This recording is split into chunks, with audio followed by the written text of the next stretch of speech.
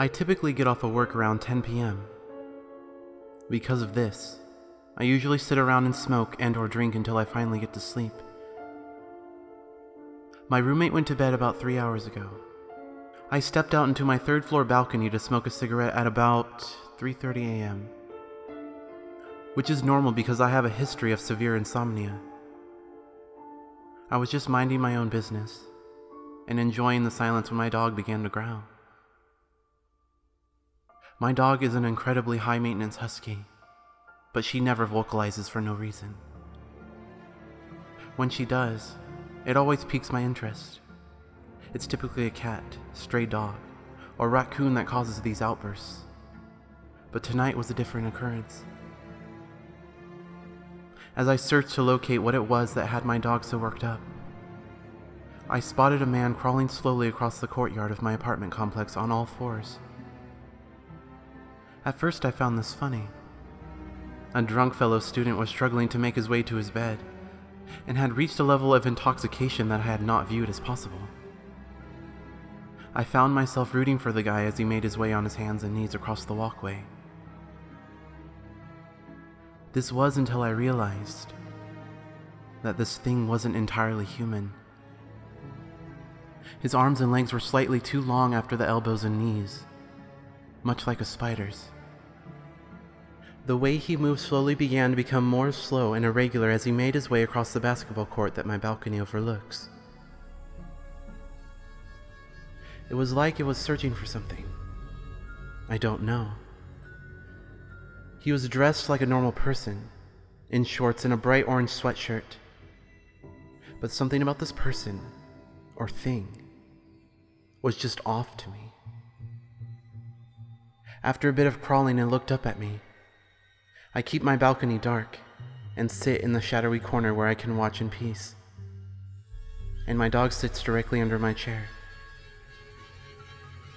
No human, especially one this fucked up, would have noticed us. This thing saw us. I know it did. It had to. Because it looked directly at us and stared for what felt like hours. Then it smiled. Jesus Christ, it smiled. That's when it started crawling towards my building. At this point, my dog is starting to freak out. Her tail is curled up over her back, her lip is curled, and the fur on her spine is standing at attention. This is when I really start to feel uneasy. This thing is making its way towards my apartment, and my best friend is not happy about it. I decided that I should wait and watch for a while to see exactly what this thing is up to. I wish I wouldn't have. I watched as it made its way across the courtyard, remaining on all fours the entire time. The grotesque way it moved absolutely disgusted me, but I just couldn't look away. As it drew nearer, I could only make out more details. Its skin was a sickly pale gray color. Its eyes were completely white and seemed to glow a bit. But somehow I could tell that its pupils, if they even existed, were ceaselessly focused on my dog and I. There was no doubt in my mind that it was looking at us the entire time. It never picked up speed or changed its pace at all, though. It just slowly crawled across the courtyard. It was so slow. At this point, my dog is flipping her shit. I've never seen her on edge like this before. Once the thing reached the base of the stairs of my building, I ran inside and locked all the doors and windows. My roommate is asleep on the couch, and I am in my bed while my dog is cowering underneath.